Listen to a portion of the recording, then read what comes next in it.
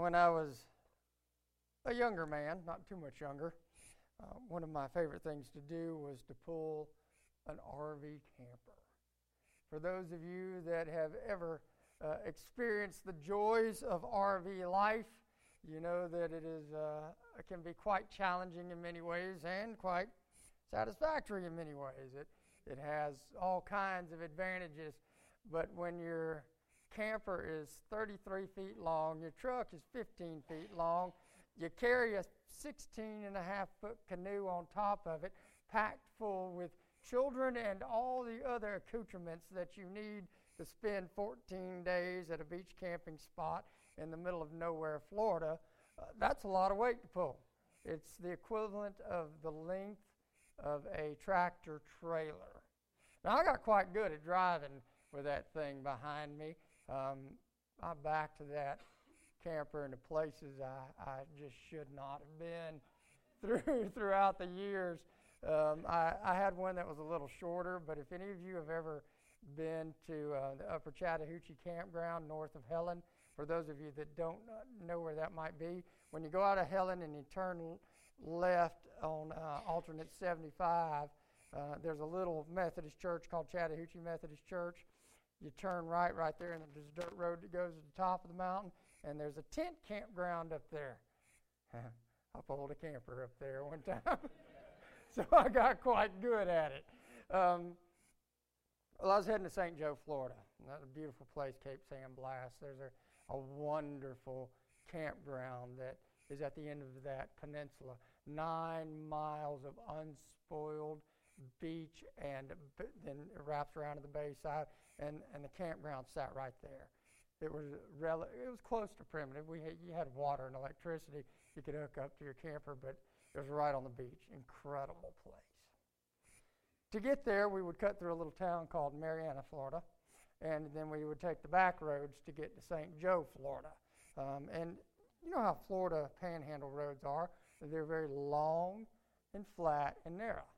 So occasionally I might hit 70 miles an hour pulling that camper, but it drove really well. It was almost like having a stabilizer on the back of your vehicle. You just needed to know how to drive it. The thing is about large vehicles like that, when you're pulling a camper, if another large vehicle comes up beside you, you feel a bow wave, kind of like the bow wave coming off a ship.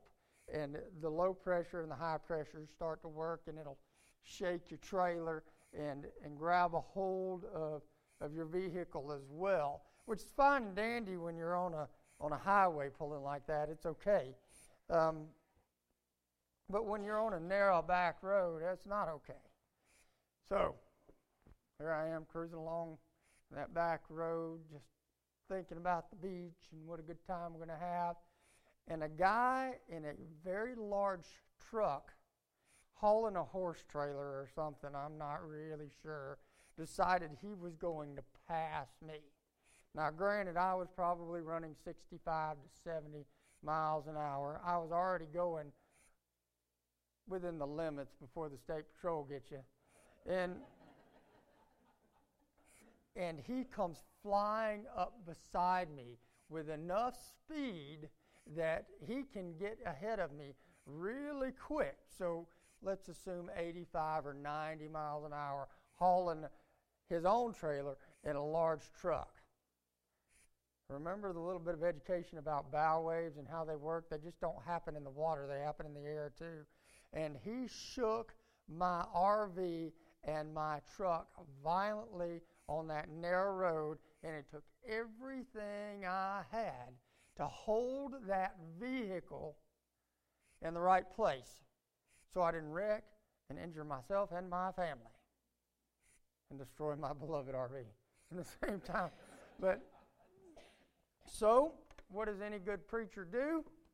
He sticks his arm out the window, shakes his fist, and at the top of my lungs, I called him a biblical name for a donkey. Some of you will get that on the way home. It's okay. You'll laugh then. no big deal at the moment. I was furious. I mean, I was really upset.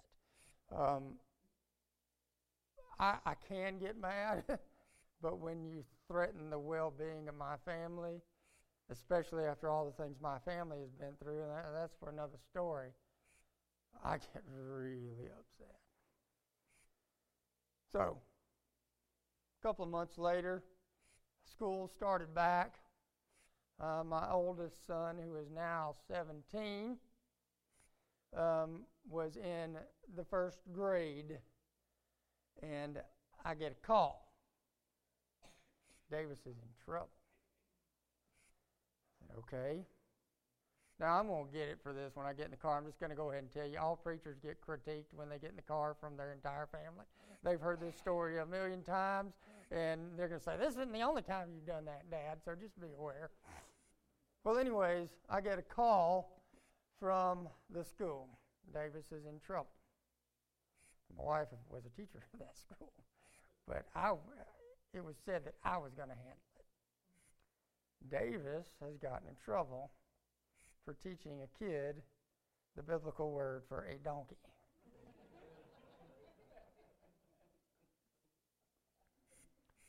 I was the senior associate at the largest church in town. I put together the largest PTA meeting in the history of the state of Georgia in conjunction with that church. You see, what had happened was Davis was sitting at the cafeteria table and leaned over to one of his friends and said, I know how to spell the biblical name for a donkey. And he proceeded to do so on a napkin from the paper because the other child was curious. They didn't really know what was going on. They didn't have a clue. They're first graders. Their minds just don't function in that way.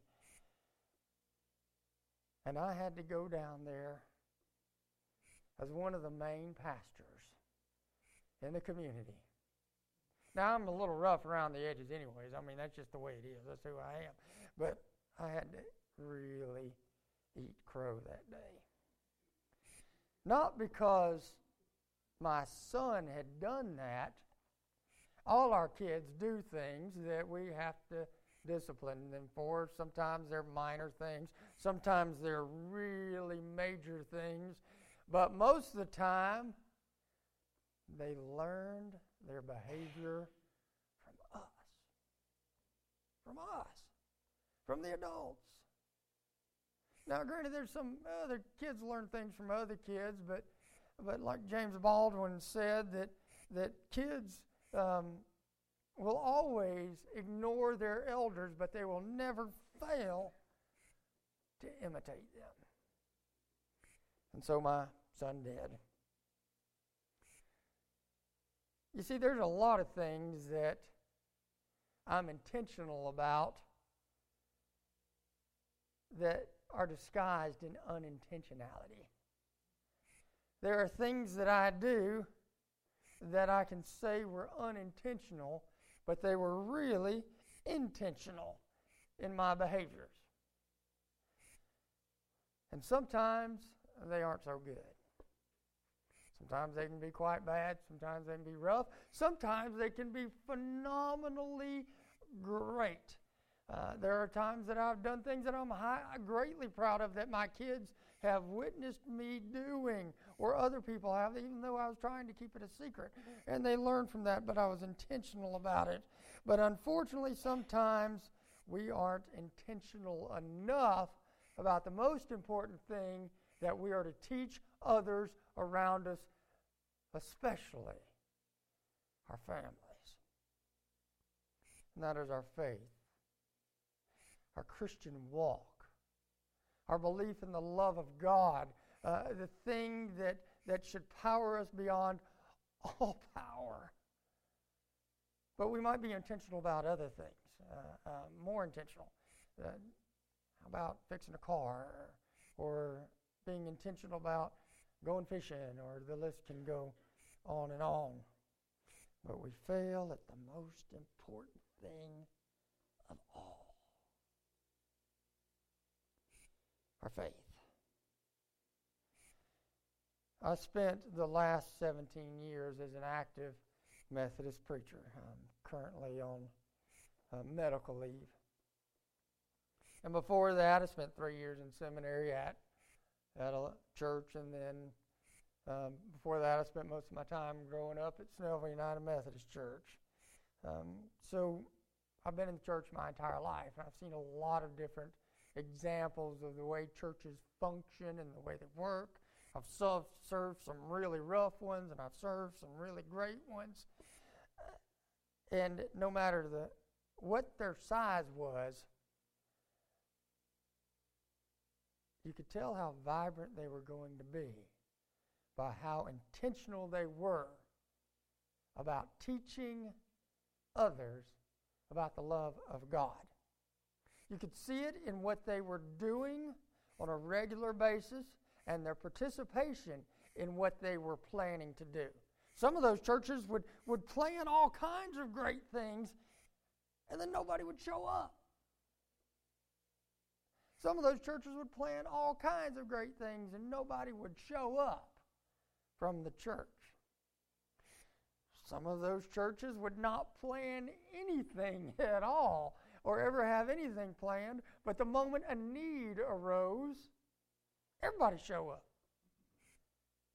And then there were those churches that had a really good balance of things to do and responding to need.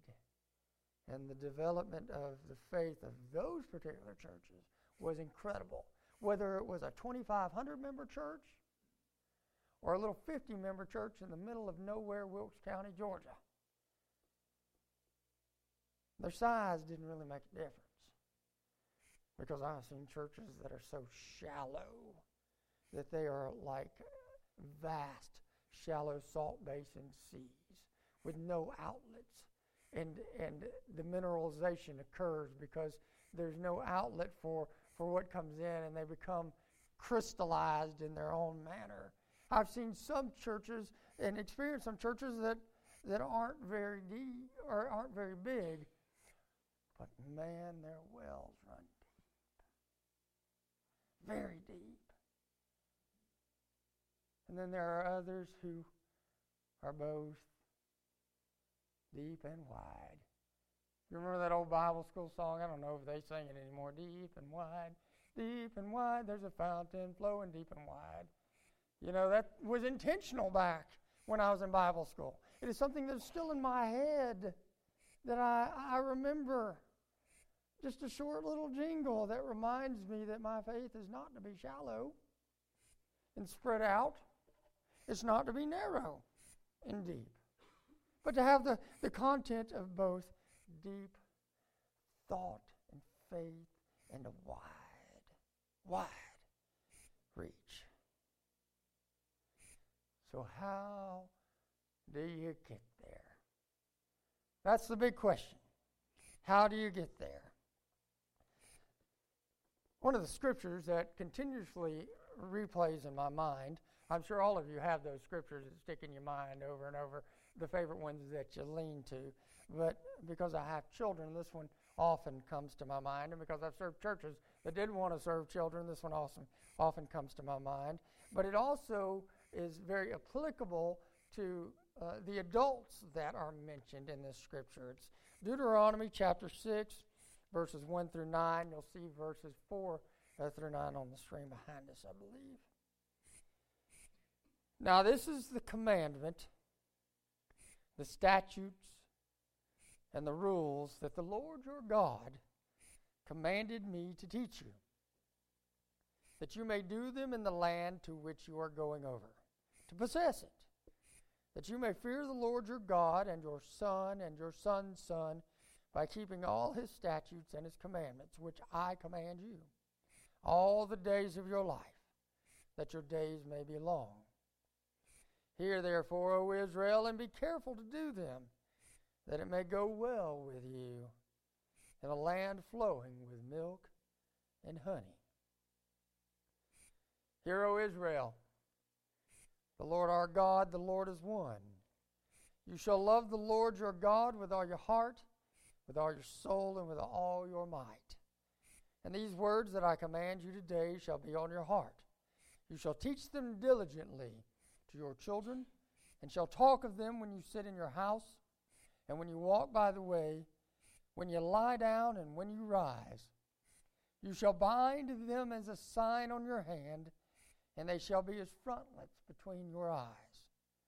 You shall write them on the doorpost of your house and on your gates. This is the word of God for the people of God. Thanks be to God. Pray with me, please. Most holy and gracious God, fill me with the power of the Holy Spirit, that the words of my mouth may not be the ramblings of a mortal man, but may carry a ring of eternity and be in the minds and the hearts of this congregation as we meditate upon your word. In Christ's holy and precious name we pray. Amen. When you read the scripture, you are getting a glimpse of the way that Hebrews and Jews taught their children and those around them their faith. So much that it was ingrained in a commandment that they are to literally walk that faith out every day of their lives. It was the primary example that they were going to give. So they, to some extent, took it to a little bit of extremes. They would wear things on their foreheads, a little box that had the commandments in it called a phylactery. So if you ever see an Orthodox Jew in the synagogue, they'll have a headband on with a box on it. They would put boxes next to their doorposts called mezuzahs that again had the commandments in it, so they would see it every time they walk in the door. We have trinkets like that in our house as well, and I'd keep things in my office. You have things that remind you of your faith sitting around, but really more of the important part of that, beyond just the study aspect, was how they gave an example. Talk to your children. Talk to others. When you sit in your house, sit around. Tell me the stories of Jesus I love to hear. Or, you think about those old songs and the hymns, and then the ones that we sing today, Walk by Faith, 10,000 Reasons. That's Scripture. The Revelation song. How do we communicate all the time to others our faith? Oh, and when you walk by your way, when you're living out that example, so much that your faith has been ingrained in your life that you think about it when you lie down and when you get up. There's a very real intentionality about growing your faith in this Scripture. So much that when Jesus again referenced this Scripture, it was as the greatest commandment, to love the Lord your God with all your heart, with all your soul, with all your might. On that, all other laws hinge on that one right there. All other example of your faith will come out of that if you truly love God first. So how do you grow that? Study and service. Study and service. There's some folks who are really good at service, and that's their thing. There's some people that can really study, and that's their thing. But you got to both grow and serve. Learn and serve. Apply. Learn it and apply it. Work it out. Learn about your faith and then go do something about it somewhere. There are very frustrating moments in a pastor's life, and one of them is when you prepare a Bible study and nobody shows up. If you ever led a Bible study and done that and had nobody show up, there are glorious moments in a pastor's or a facilitator's life when you put a lot of effort into a study group and lots of people show up and then people come in and say, I learned something. So when I stood at the end of the handshaking line after the end of church or when church service was over and people would say, that was a great sermon. That was a great sermon. I'd say, yeah, but did you learn anything? I don't care whether I was passionate in my delivery or whether there was an impression with the oratory. I didn't care about that. Did I communicate something to learn? Did you learn something? And then did you go home and apply it and study yourself? And then there's those great moments of learning in the act of service as well. How do you serve?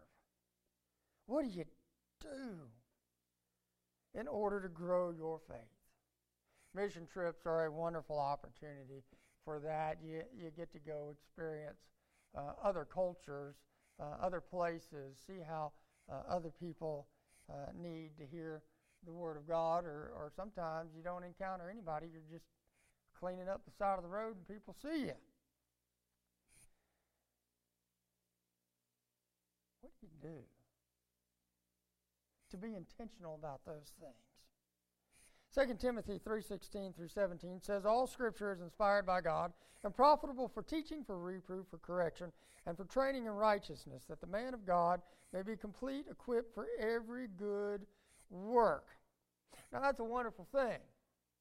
It really is. All Scripture has some pertinent lesson to it that you can bring to change a life. But one of the traps you've got to be careful of when you're studying is that you're not just studying to know stuff. You're not just studying to know stuff. Because we should be coming to Scripture to be changed, not to amass information. We come to Scripture to be changed, not to amass information, to impress people with our Bible knowledge. I'm going to have to admit, there's things that I've forgotten about the Bible. It's a thick book. There was a time in my life when I could tell you just about everything, every detail about every book in this Bible. I can no longer do that. There are times I forget the Lord's Prayer. I got to the point where I had to write it down so I could see it, so I wouldn't say something out of order. It kind of happens when you have to start wearing your lungs on your back. Or you get distracted. You just put it there. But it's really bad when I forget how those things changed my life. My behaviors do not reflect it. And then there are those service groups that really come to change your life as well. I think about the ones that made a huge difference in my life. Appalachian Service Project, a smaller food pantry groups that I may have worked with, working with the addicts up at Victory Home, things like that. And then even different types of quiet service groups where people aren't really in a destitute sort of situation, but they just simply needed help. They needed the comfort and the service of Christian company. And there was service there. And then there's the type of service that occurs that grows your faith where you have to be intentional, the stuff that goes behind the scenes. I heard Mike last week talk about the need for cleaning up the sanctuary. Things that people don't see. They may see the fruit of it, but they didn't see you do it. And you learn there that, you don't always have to have the pat on the back. Think about those memorable study and service groups that changed your lives, and then start thinking about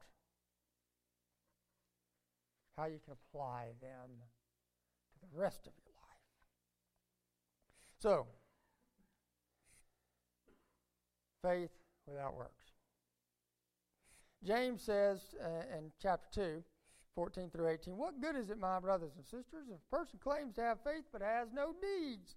Can such faith save him? Suppose a brother or sister is without clothes and daily food. If one of you says to him, go and I wish you well, keep warm and fed, but does nothing about his physical needs, what good is it? In the same way, faith by itself, if not accompanied by action, is dead. But someone will say, you have faith, I have deeds. Show me your faith without deeds, and I will show you my faith by what I do. You have to be intentional. The congregation has to be intentional about developing their faith. I served a circuit one time. I don't, for those of you that may not know what that means, it's not an electrical board back there that connects different wires in a facility. A circuit in the Methodist sense is when 3 or 4 churches don't have enough money to have an elder on their own come and be part of their congregation. So I had 4 churches. And that was an interesting thing because it was a microcosm in the study of how church dynamics work. And you could see the churches, even though they were in a very rural area, at that point in time when I was there were all the churches in Georgia, or not all the churches, all the counties in Georgia were growing except for 2, and I was in one of those counties. So the odds of the church actually growing numerically was very slim. People were moving out of that community. But there were some churches that were still very intentional about trying to develop their faith. And it's crazy that these questions would even have to be asked. They would say, would you be willing to do a Bible study on Wednesday nights? Because our last preacher wouldn't do that. Would you be willing to maybe teach a Sunday school class or put notes up about your sermon? Because it was crazy that those questions would even need to be asked of a pastor. But they would ask that. You could tell the churches that were really hungry to grow in their faith would ask that question. The others, they didn't care. Just as long as you showed up on Sunday morning and participated. The biggest debate that I had during those 2 years on that circuit was that I was willing to do a service every Sunday at one of the churches. You see, there was preaching only once a month. There was preaching only once a month at each one of the churches. One of the churches was willing to move their service back to 9 a.m. So that they could have an every Sunday service, and then I would go preach twice a month at the others that were active. The other churches fought having a service twice a month. They'd only got preaching once a month. But the one church that wanted to grow, wanted to be intentional, was going to make it. What are you intentional about with growing your faith? The thing is, we do learn in different ways, and it's kind of hard, and you've got to get this in your mind. You can't push your learning style onto other people. The ways we learn are different. Some people learn better by hearing, auditory learners, by the lecture, by the spoken word, by preaching. Other people learn better by visual learning, by seeing. My undergraduate degree, honestly, I learned more from watching the Discovery Channel than I did from that because, well, I just learned better visually. And then there's tactile learning where you got to get out and touch stuff. There are diesel mechanics that can't write an essay to save their lives, but they can tell you all the dynamics of a combustion engine because they put their hands on it, and they can command great prices for their services because they're tactile learners, not audio or visual. And then there's kinetic. Those are those learners that have to be moving and doing. You know, the person that sits there in class and always wiggles and can't sit still, and that's what I love about the kids dancing up here during the service. Some people just got to move when they're learning. So they learn in different ways. Think about the way we put together a service. They encompass almost every bit of those learning styles. So there's some aspect in every worship service that we do, particularly in the Methodist Church, that employs different learning styles. You've heard, you've seen, you've moved up and down with the services. You've hugged each other. You've learned. So when you're intentional about your faith development, you also find out ways that you can learn and apply that to others. So the initial stages of being intentional in your faith development is this. Know yourself first. Some hard questions. As an individual, are you actually being intentional about your service and your study? There have been times in my ministry I have not been intentional about my personal faith. Oh, I study the Bible all week long for a sermon, for lessons. I have amassed knowledge, great amounts of knowledge. But it was to communicate it to somebody else, not for my own personal development. And that made me very shallow and crystallized, automaton. And then you apply it next to those people closest to you, your family, your children, your spouse, your parents. And then you can move out into the greater area, your congregation. How are you intentional about developing your faith within this main group? And then into the community. We complain in general as a church and as a nation about what people don't know because they haven't been given the opportunity, and their learning styles may have changed from when we were children or young adults or from when we first came into the church. We have to be intentional. One of the sternest verses in the Bible comes from Judges chapter 2, verse 10. And what happens there is directly before Judges 2:10 is a discourse on Joshua and all of his folks, all of his leaders. And it gave this glowing report about how Joshua went in and saved the Hebrews, and here they were in the land of Canaan, and then they all were gathered up to their fathers, it says, so they died.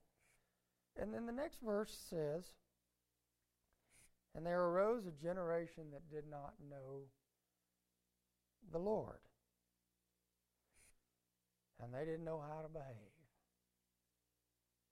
Now, how could that happen with such a great group of leaders like Joshua and his folks? They were incredible. What happened there? That's a mystery only left to the annals of biblical history, but that can very well apply to us. Who have you taught about your faith? How well did you do it? Maybe they ignored you because you didn't communicate it well, or in their language, or how in a loving manner. Maybe we're stern. I don't know. But the reality is you got to be intentional about being intentional in all the various ways that people can learn.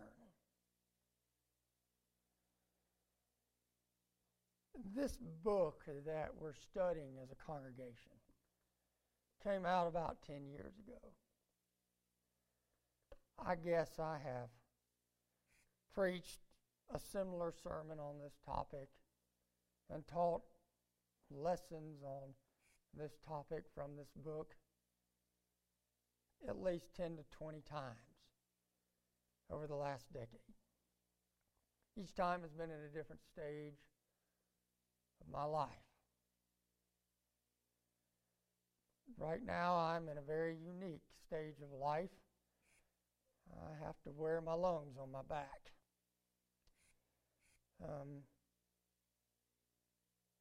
Having spent a long time teaching other people about faith in Christ, the last year I've really had to examine how I've done that. I've got just about anything and everything a person could desire. I finally got in a church with a housing allowance, so I could have my own house and not have to live in a parsonage. It's a great house. I've got a beautiful family. I've got all the toys that I need, some I can no longer use. I've had an adventurous life, but I also had a real brush with death. And when you have that happen, you look at all the stuff that surrounds you. Your beautiful home, the boats in the backyard, your land, your clothing. And then you look at your family.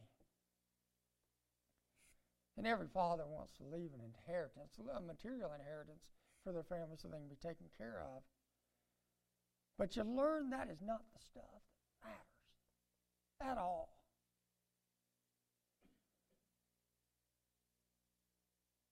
It's what you teach your family about your faith and how intentional you've been with that. Those of us who have found ourselves in Christian leadership positions, whether you are clergy or laity, we often find ourselves teaching others more than we teach our own families. And they may get the brunt of it. And you learn about how valuable it is to leave that inheritance, that legacy to your kids, to your spouse, and to those who watch your family very closely, that they might have a faith that can stand the storms that are going to come at them, because they are going to come. A faith that can withstand success, because they will have successes. And there are times that I have failed horribly at that, where I've stood in a pulpit on Sunday morning and lost my cool on Sunday afternoon. Have you been there? I'm not talking about before you go to church and you're having to fight with your kids to get them in the door and stuff. Everybody got to go through that. That's a different stage. I mean, after it's over, we have to be intentional.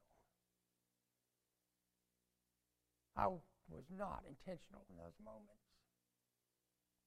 I was not intentional about teaching them the depth of the Bible, what that means, how it applies to your life. Because then you can't take it out to a congregation, you can't take it out into the community, and your family needs that initial bond, that initial strength of development, of seeing that example of faith in your life, so that when those storms come, they can withstand it. And that will be the greatest treasure, the greatest inheritance that any parent can ever leave, that any pastor can ever leave, that any Christian leader can ever leave, that any Christian who just desires sometimes just to sit in the pews can lead for their family. You see, the opposite of faith development is not heresy. It is not going out there and spreading false doctrine. It's indifference. It's indifference. Because nobody in here is a heretic. Nobody in the churches I've been in has been a heretic. But there have been some that have just been indifferent. No development of the faith, no desire to grow, no desire to build that. But the ones who came across and really were intentional about their faith development, it was incredible, the impact on the families, on the individual, on the community, and on that congregation. And they were no longer just focused on being a congregation, but they became a movement of the Holy Spirit. You see, intentional faith development prepares you to face the challenges of life before they happen. It prepares you, and it prepares you to live out life in the Spirit. You see, your faith is like electricity. You may not see it, but you can see the light. Your faith is like electricity. You may not see it, but you can see the light.